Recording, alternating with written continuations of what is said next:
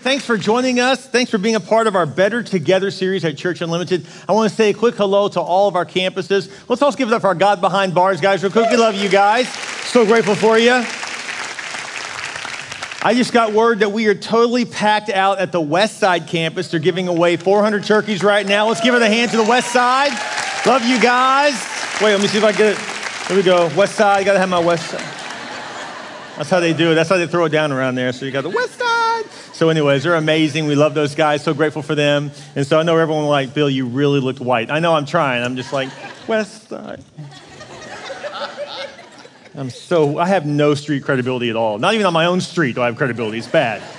It's pretty bad. I don't even have suburban credibility. Anyways, it's okay. Glad you guys are here. Let's say our mission statement together. What are we here to do as a church? We're here to take as many people to heaven as we can before we die, period. That's what we're all about here at Church Unlimited. Again, thanks for being a part of our services today. God is doing something special right now. Thank you again, man. We're just about packed here as well. And I just want to thank you guys in the middle of November to have great turnouts. Thank you guys for being a part of this entire series. So today I'm talking about how do you overcome a difficult season, overcome a rough patch in your relationship. But I want to start off, I feel like this is only fair to say, if you're dating someone, I'm going to dive right into content because I got a lot to cover today.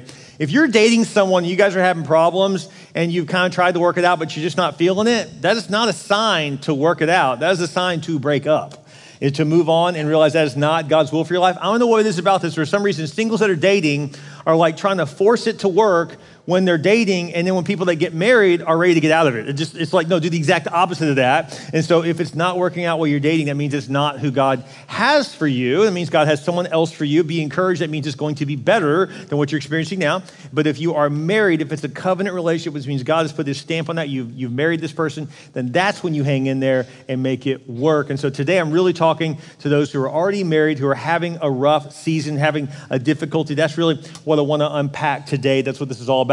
And so I want to dive right in if I can, because I got a lot of content to cover. So if you have your notes, you can pull those out. If you have your Church Unlimited app, all the notes that I'm actually preaching from are on the app. You can pull it up right now and follow along and fill in the blanks if you'd like to do that. And so one of the things I want to mention is that marriage does not create problems. Actually, it reveals them. So whatever problem that you had coming in, whatever problems you had coming into marriage, they're still there when you get married, only now there's someone who can recognize them. And so there's someone who can. So when I was single, I could get away with stuff, right? Because there was no one really there to call me on my crap, right? And all of a sudden you get married and there is, right? I know you're like, can you say crap in church? Sorry, I know I just did. I hope it didn't offend your religious sensibilities there. But seriously, it's true. There's someone there that sees how you act and the things you do. And so, but marriage doesn't change you. It just doesn't. So if you were irresponsible before you got married, you're probably irresponsible in marriage. If you were bad with money before you got married, you're probably bad with money while you're married.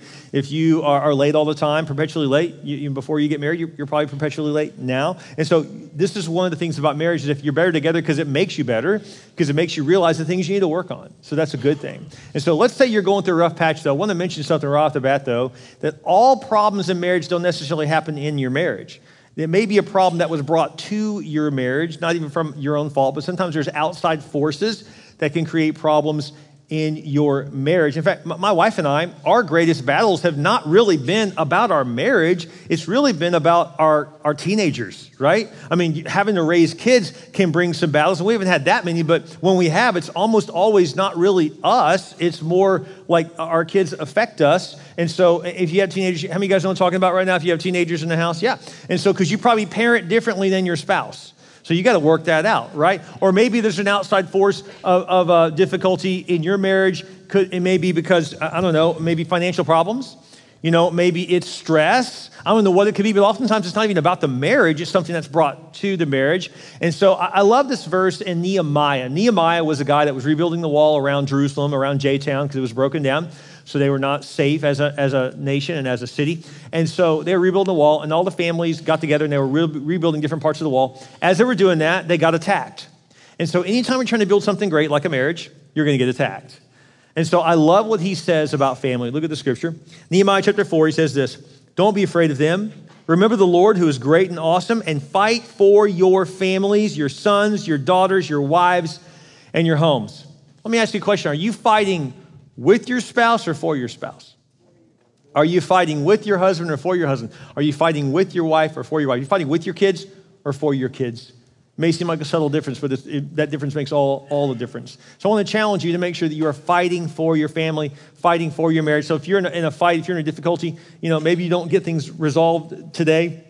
But at the end of that discussion, you should say, you know what? I know we don't have this resolved yet, but I want you to know I'm committed to you. I'm with you. We're going to get through this. This problem will expire and our marriage will still be there. And so I'm with you. And so the first thing I want you to write down, number one, is when life deals you a blow, turn to each other, not on each other. Turn to each other and not on each other. I want to encourage you to do that. And so I want to keep moving though, because maybe you say, well, Pastor, our problem really is our marriage. We're having some problems. We're having some difficulties. We keep offending each other, hurting each other's feelings. Things just aren't really clicking right now. If that's the case, there's a simple way to fix that. And it's found in Matthew chapter 18. It says this: if another believer sins against you, go privately and point out the offense. If the person listens and confesses it, you have won that person back. But if you are unsuccessful, go to Twitter and rip them apart. Oh, wait, no, it doesn't say that. But if you're unsuccessful, call your mother. No, it doesn't say that either. If you're unsuccessful, go out with your boys. No, it doesn't say that. It says if you're unsuccessful, take one or two witnesses with you and go back again so that everything you say can be confirmed by 2 or 3 witnesses. If the person still refuses, listen, take it to the case to your church. That just means go to someone with some authority to help you. Then if he or she won't accept the church's decision, treat that person as a pagan or a corrupt tax collector. Well, before you go, see, my husband won't get with the program. We've gone to counseling. We talked to our pastor. He's still not interested in getting serious about God and turning our relationship around, so forget him. I'm going to treat him like a pagan.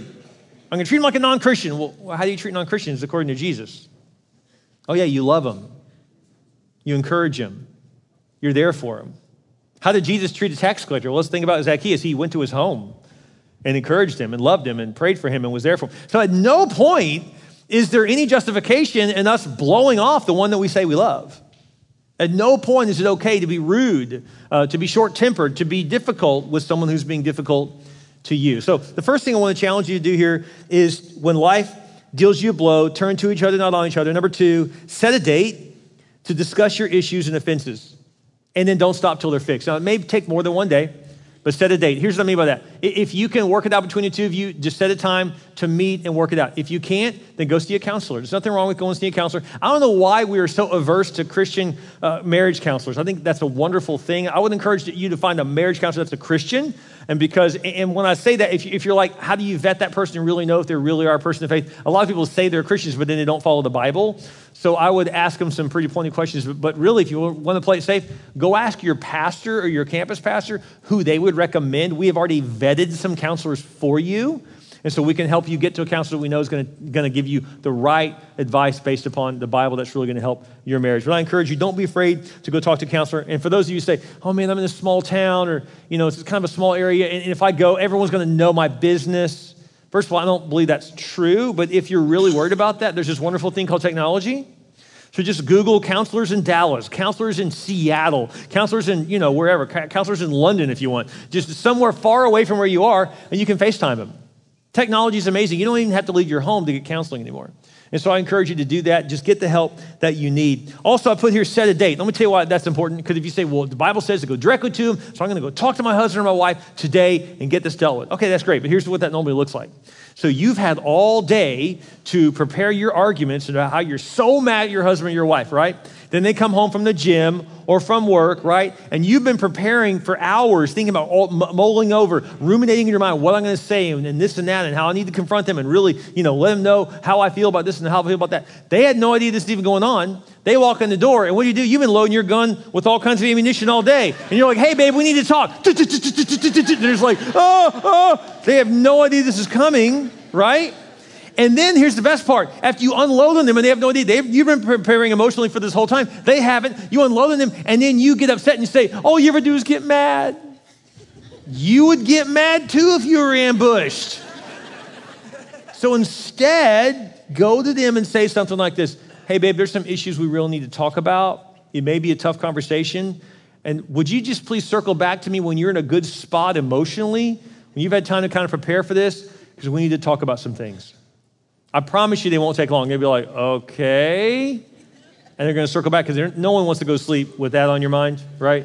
They're going to be like, okay, we need to talk. So they'll circle back probably within 20 minutes or an hour or two, and they'll be like, okay, I'm ready. Let's talk. okay? And so then they're prepared emotionally and you're prepared emotionally for this conversation.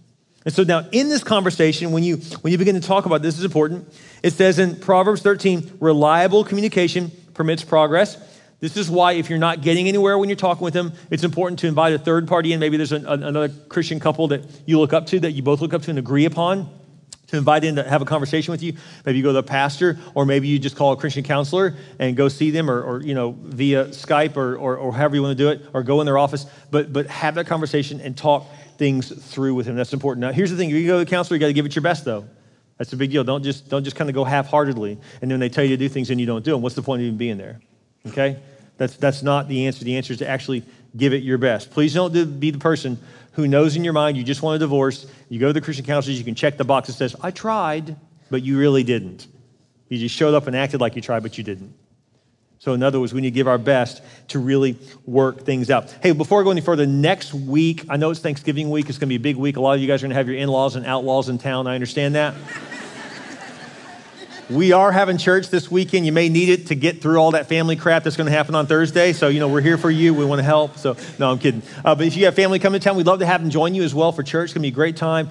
Next week, I'm talking about how to have a maximum impact, how to leave a legacy. We're talking about that this next week. Be sure to be here for that. I want to mention to all those of you who consider this your church family, in 3 weeks, we've been praying about it. I've been mentioning it for several months now. We have our annual offering coming up. It's December 7th. Please be praying about what God would have you do above and beyond your tithe. And so my wife and I have been preparing for this as well. We're believing God for a great offering so we can do what with it? Well, number one, we're going to build a brand new Padre Island building. We're so excited for them. They need a building out there. They're totally out of space. Their building is behind another building of the same size. You can't even see them from the road. Very limited parking, and they're still reaching 300 to 400 people. So you can imagine what they're going to do if we give them a building right on the highway there with plenty of parking and space. We're excited about that. Guys, we're not building buildings. We're filling heaven. So I just want to ask you to pray about what God would have you do. So just want to mention that to you. The offering is called the 2020 Vision Offering. So we'd love to have you join us in that. Again, December 7th, that's coming up. So when you have this confrontation, when you talk with your spouse about this issue you're having, you need to work out. Let me just highly recommend, number 3, that you soften your words. That you soften your words, that you speak truth in love and at the right time. We already talked about the right time, right? Is to give them some time, let them know it's coming, right? But then when you do get together, this should not be a battle. This should not be to where you're arguing over one another, or while one person's talking, the other person's just loading their gun with new ammo, they're going to just shoot at them, right? You're like, just take a breath, That's not... and then while they're firing off of you, you're like, you're loading your rocket launcher. You're like, yeah, go ahead, I'm ready. That's not the answer. Neither of you are listening to one another. And so you need to have softer words, but we also need to listen. So look what Scripture says on this. Proverbs 20, foolish people are always fighting, but avoiding quarrels will bring you honor. Avoiding quarrels does not mean avoiding a subject. It means let's do this in a way that we avoid fighting. You know what we typically do? We start running a script to where you bring up the issue that you're upset about, then they throw out an issue that they know offends you, right? And then now you're going back and forth. Oh yeah, well you did this. Oh yeah, well what about that time? And remember when you did this? And your mother, and you're cooking, and you're parenting, and you're just lobbing at each other, and you're not really getting anywhere. What you're doing, psychologists say you're just running a script. This is just the same old argument. When people say, we just can't get along, we're always going through difficulty, I bet the whole we can't get along is probably 1 or 2 issues that you just keep refighting about again and again and again. So it's not you can't get along, you've hyper-focused on one issue, and maybe a big issue. I'm not saying to say it's small, but it's not that you can't get along, you just haven't figured this one issue out. If the dashboard of my car was just going off with lights everywhere, I'd pull over, and I'd call a mechanic. So why is it that when the dashboard of our marriage is going off, we just keep on driving? Oh, it'll be fine. I can tell you how it's going to work out. You're going to end up on the side of the road with a dead car. In the same way, if you don't pay attention to those dashboard signals going off, that's how marriages die. You got to pay attention to stuff like that. It's time to face it. It's time to do something about it. It says in Scripture in James 1:19, dear brothers and sisters, be quick to listen, slow to speak, slow to get angry. Your anger can never make things right in God's sight. Being just yelling at each other, it's not going to get you where you want. Notice it says here, be quick to listen, slow to speak. you know, guys, you have one mouth and two ears. Use them proportionately. If you will listen twice as much as you're talking, you may actually get somewhere. Honestly, if you're always arguing over the same issue, that means neither of you are listening. You're just arguing, just making your points again and again, and you're not getting anywhere. So let me just help you with this a little bit. Here's what a counselor would tell you. They would say when your spouse is giving you their points, their argument, their position, their opinion, right? At that point, instead of then unloading all your thoughts right back on them in defense, don't get defensive. Instead, use language like this, like, so what I hear you saying is this what you mean? The other day, I don't know, a couple months ago, I was talking to my wife, and we were having a bit of an argument, a bit of a debate, and I thought I was going to be Mr. Counselor over here, so I was like, oh yeah, so is this what you mean? And it was hilarious. She looked at me, she's like, no, that's not even close to what I mean. I thought I had this, like, oh, I got this, babe. Is this what you mean? And she literally looked at me, she's like, Bill, it's like you're not even hearing me. And by the end of the conversation, I realized, wow, I really wasn't. I thought I really had this down, and I didn't. So I don't care how much of an expert you think you are, this is important. You are not them, and they are not you. So oftentimes you think you get it, but you may not. And so this is why it's great to say things like, now, tell me that again. Explain. This is what I think you mean. Is this what you mean? No, this is what I mean. And don't start to bring your stuff up until you get clarification and they feel like they've been heard. And then, and only then, is it time to say, okay, well, here's the way I see it. And then hopefully they will say, well, is this what you mean? And you get to clarify. Now you actually may get somewhere instead of just arguing all day. So I just want to encourage you. Also, avoid accusatory language like, you always do this, and you never. Avoid you always and you never. They're almost always never right. So avoid always and never. Another thing is that you did this and you did that, or I can't believe you're this way or you're that way. Instead of saying, this is what I think you did, and this is how it made me feel. Like I noticed you did this or you said this, and here's how that made me feel. So in other words, like, it's not a right or wrong thing at this point. This is, maybe you didn't mean it, but this is how it came across to me. This is how it felt. When people feel accused, they tend to go in the corner and come out boxing. Like, oh, yeah, well, no, this is what. And so when you use accusatory language, it's just going to ramp up the emotions, and then you're not going to get anywhere. So you have to learn to really talk this through. In fact, speaking of that, Ephesians 4 says this, make a clean break with all cutting, backbiting, and profane talk. Be gentle with one another, sensitive. Forgive one another as quickly and thoroughly as God in Christ forgave you. Guys, there's just no place for you to be cussing and yelling and screaming and cutting each other down. Yelling, shut up, and if you do this, and I can't believe you're this and that, and it's just not going to get you where you want to go.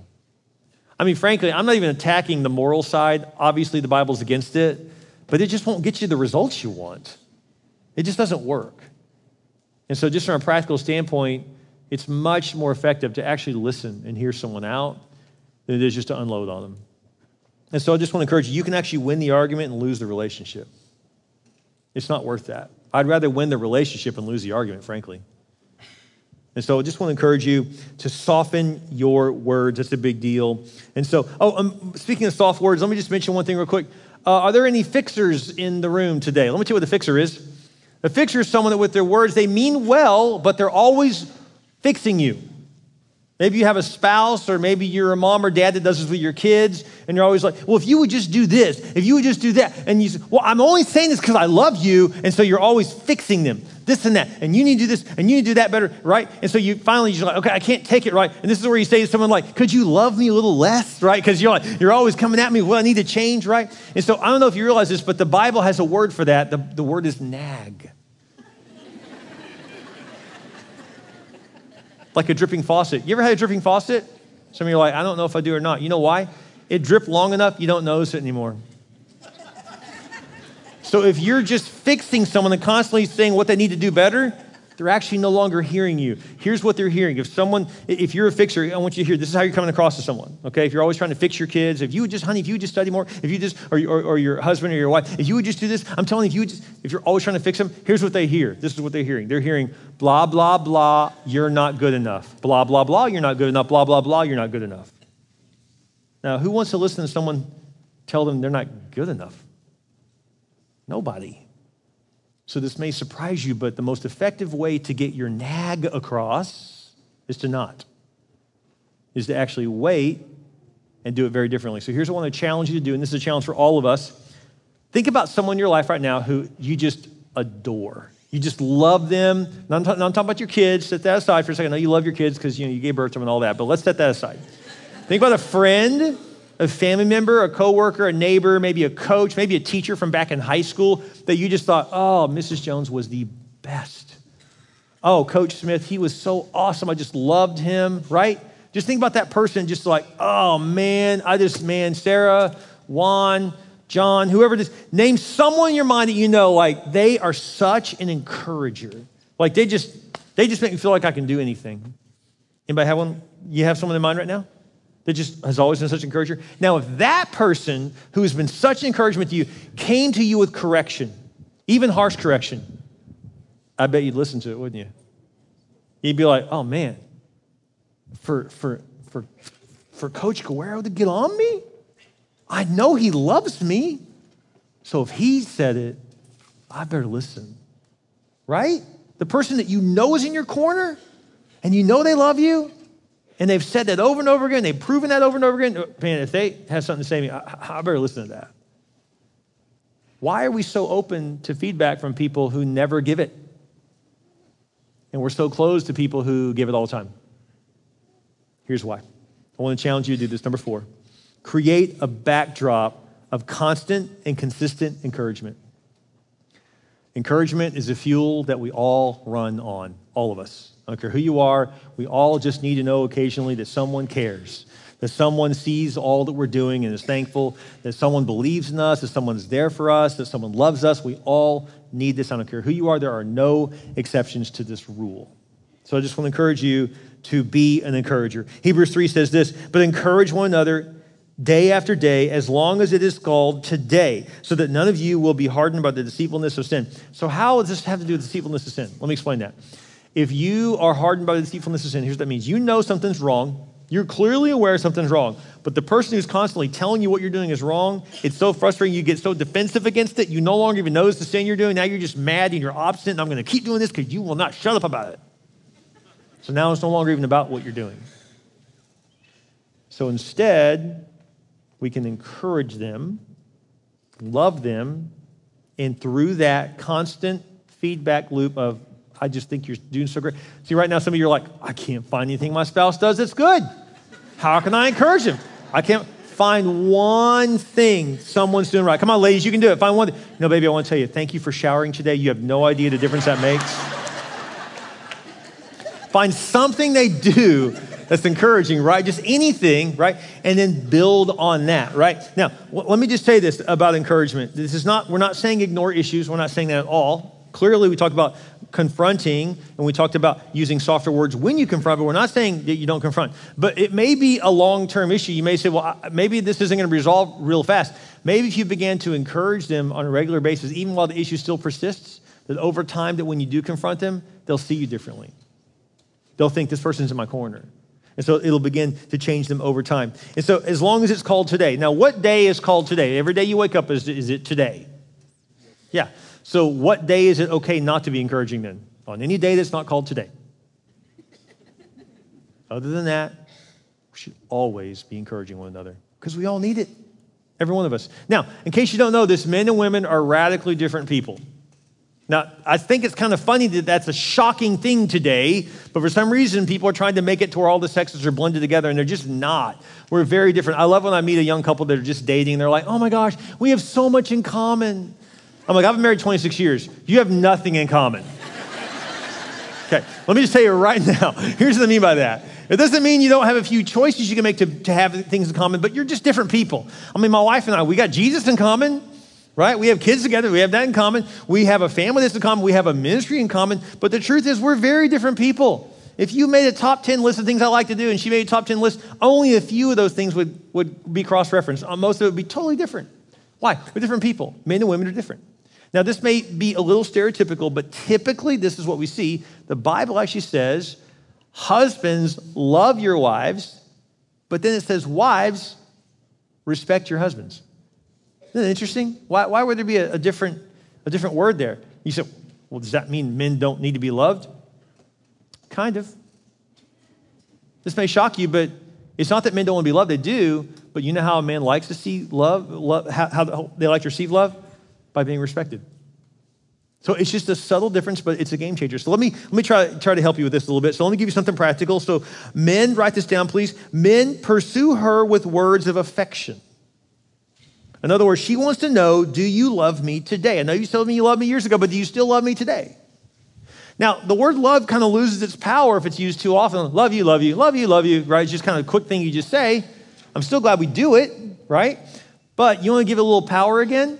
Instead of just saying love you, because I can also say I love a Snickers, I love Mexican food, I do love those things. But it's not the same as my love for my wife, right? So here's a little word you can add. Say, I love you because. Then add something. And men, let me help you out. Make it a non-physical attribute. I love you because of that, but. No, that's not, no. That may be true, but there's other things you love about her too, okay? And so we got to learn to have also physical touch. It doesn't always need to be, we need to have what's called non-sexual physical affection. Now, I know a lot of guys in the room went like, what? You just threw me. I'd never heard of such a thing. What is? This is where you touch your wife without touching her goodies. You got it? Okay. So what this means is you got to be able to show affection, right? Share affection, show affection. So I love you because. So I would say to my wife, I love you because you really are an amazing mom. I love you because you're such an includer. You always want to make sure no one's left out. It's such a heart for people. I love you because you're full of wisdom. I love you because the way you see situations and you help me see things that I don't see. I love you because of your incredible intuition. I love you because, fill in the blank. What is it that you love about your spouse? So I love you because. If you can begin to do that, man, it'll change your relationship. Let me tell you something else, guys. If you'll begin to focus on all those characters that have nothing to do with her goodies, she'll give you more of her goodies. Where are my ladies at? Is this true? It's just one of those deals. I don't understand it, but it's really true. Now, if it feels manipulative, no. I mean, it needs to be sincere. But she wants to know that you love her not just for what she can do for or to you, but she wants to know, I love you because of who you are. And it's out of that she wants to give herself to you. So if you begin to change your language and change your approach, it really is a game changer. With sincerity, I mean that. Now, women, pursue him with words of affirmation. With words of affirmation. Doesn't mean he doesn't want to hear I love you too, but he really wants to be respected. This is a big thing to a guy. Now, I know you think like, oh, what is the deal with respect? And men is just like, oh, they just have huge egos. We do. But remember this, God made us. I know it sounds cheesy, but think we're football players and we just want a cheerleader in the corner. It's really true. We just want someone to cheer us on. I want to wake up in the morning, my wife is standing there, she's like, you can get out of bed. You can be like, yes, I can do this. We just want someone cheering us on. This may sound funny, but I could get 100 notes from you this week about, oh, I just love the sermon. But if one phrase out of my wife's mouth says, oh, baby, I love the message, and then she tells me something specific, she'll just say, great message, and I'll say, what part? I am dying, like, please show me some respect. Like, it's such a big deal to a man. Just if you'll just feed that a little bit, oh, man, I can take on the world. Here's the great news about that, ladies. You say, my husband, he's not really much of a leader. He's not really accomplished this and that. You know what? You can make him into that. You can. Your words are that powerful. You can make him into that. So just your belief is such a game changer. One of the things I love about our church is my favorite thing about our church is the members, and my favorite first member is the game changer for me. And just knowing I've got that one person in my corner helps me do so much more. We all need that. We all need to know someone is there for us, someone believes in us. Let me give you some stats on this that are pretty eye-opening. Did you know that 77% of what you say about yourself in your own mind is negative? 77% of your self-talk is always cutting yourself down. You look yourself in the mirror, I'm fat, I'm ugly, I'm stupid, I'm so irrelevant, I'm bad with money, I'm just not really a good parent, we cut ourselves down all the time. 77% of the time. Did you know that? It's very rare to walk by a mirror and go, man, you look great. Just very rare. But we are there to rip ourselves apart, aren't we? Right? And so we are so good at that. And so they did some studies on this. And there's a study at the University of Chicago that found that it takes a ratio of 2-to-1 with words to turn something around. Like if someone says a negative word to you and you don't even know them, it takes 2 positive words from someone to turn around one negative word from someone you don't know. If you know them and you're close to them, like a spouse, it takes 5 positive words to replace one negative word. That's powerful, isn't it? Now, let me give you some more shocking stats. There was a multicultural study done. That means not just America. And they did this study. They took 20-year-olds and 60-year-olds in different countries. And they said in 2 minutes or less, write down as many emotion words that you can think of. Any emotion, doesn't matter good or bad, up or down, just any emotional words you can write down.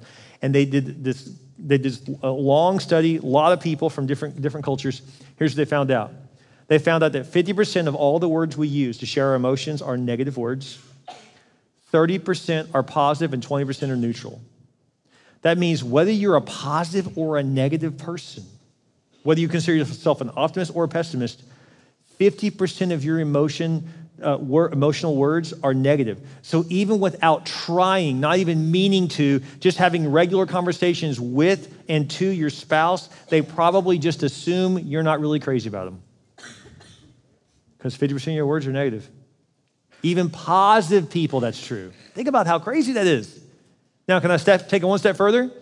There was a 37 different language study that was done. That's a lot of languages. That's practically most of the world. 37 languages found that all of our emotions that we share with different words in different cultures all come down to 7 emotions.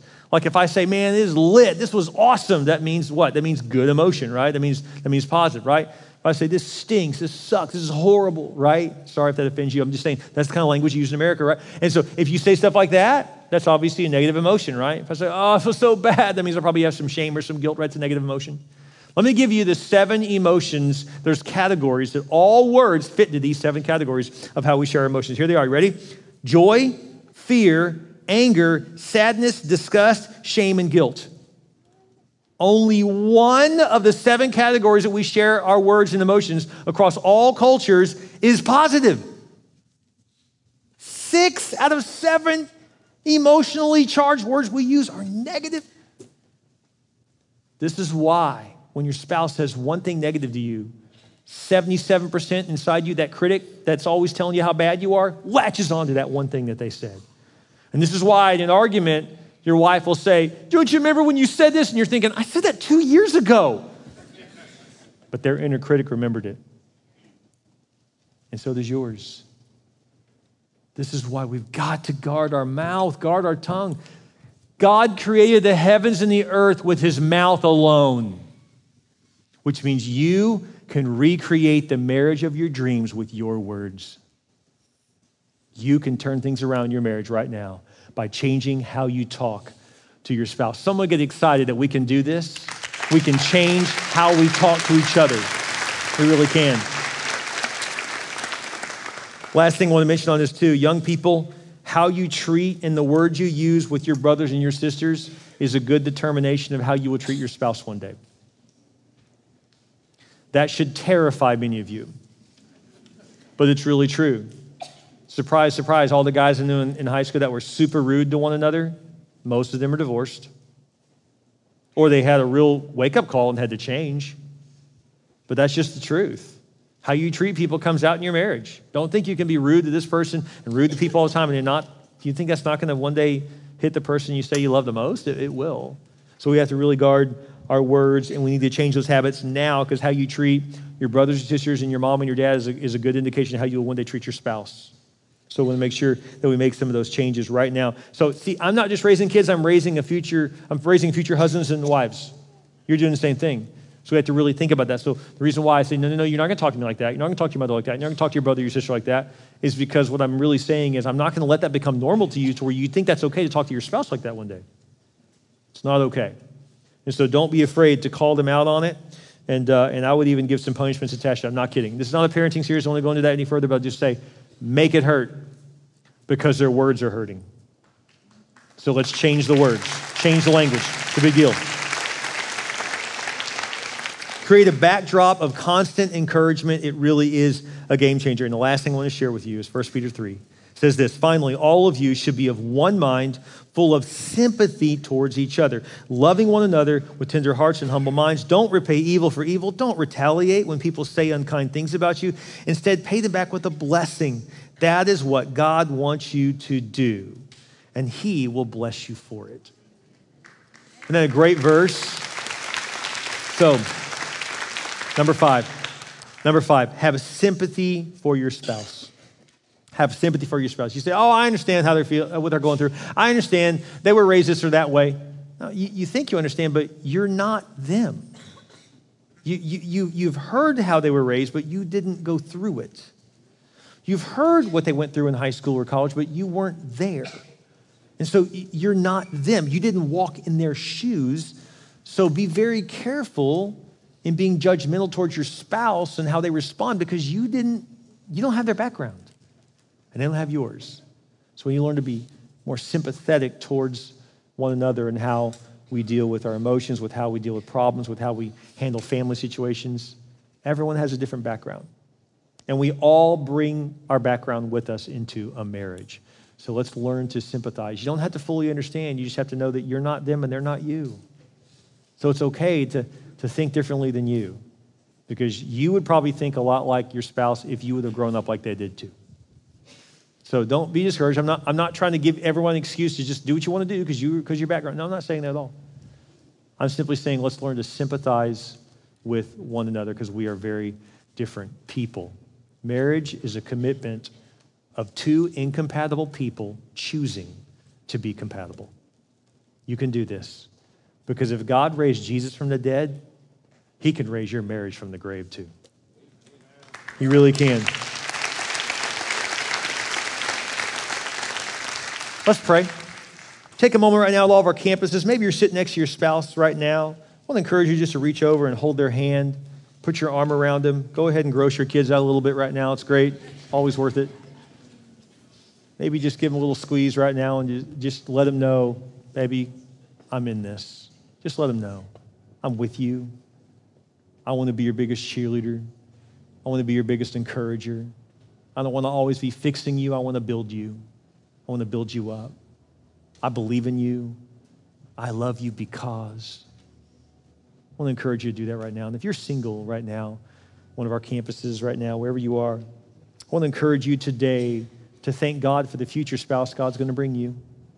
You know, the biggest gift you can give them, and you don't even know them, is becoming a man or woman of God. The greatest gift you can give them is to say, Lord, I don't want to bring some of these issues I have now into my marriage, so I want to work them out now. Lord, I want to get this fixed now so I don't bring this money problem into a marriage. I don't want to bring this habit into a marriage. I don't want to bring this addiction into a marriage. I don't want to bring this struggle into a marriage. Singles, I want to encourage you to do your best to get some things worked out so that one day when God brings that person into your life, you're ready for it. Either way, married or single, I want to encourage you right now during this prayer time, have you given your life to Christ? Christ is the ultimate in unconditional love. He died on the cross for your sins and for mine. He made a way for us to know God and to be in heaven one day when we die, because if you know Jesus, you get heaven. If you don't, you don't. With your head bowed and your eyes closed, you can receive Christ right now by praying a very simple prayer. Would you pray this prayer with me? You can just say it out loud with us. You can say, Dear Jesus, I realize I need you. I believe you died on the cross for me, and I believe you rose again from the grave. I ask you to come into my heart, be my Lord, and be my Savior. I repent of my sins. I put you in first place. Thank you, Jesus, for saving me. In your name we pray. Amen. Isn't God good? His word is so true.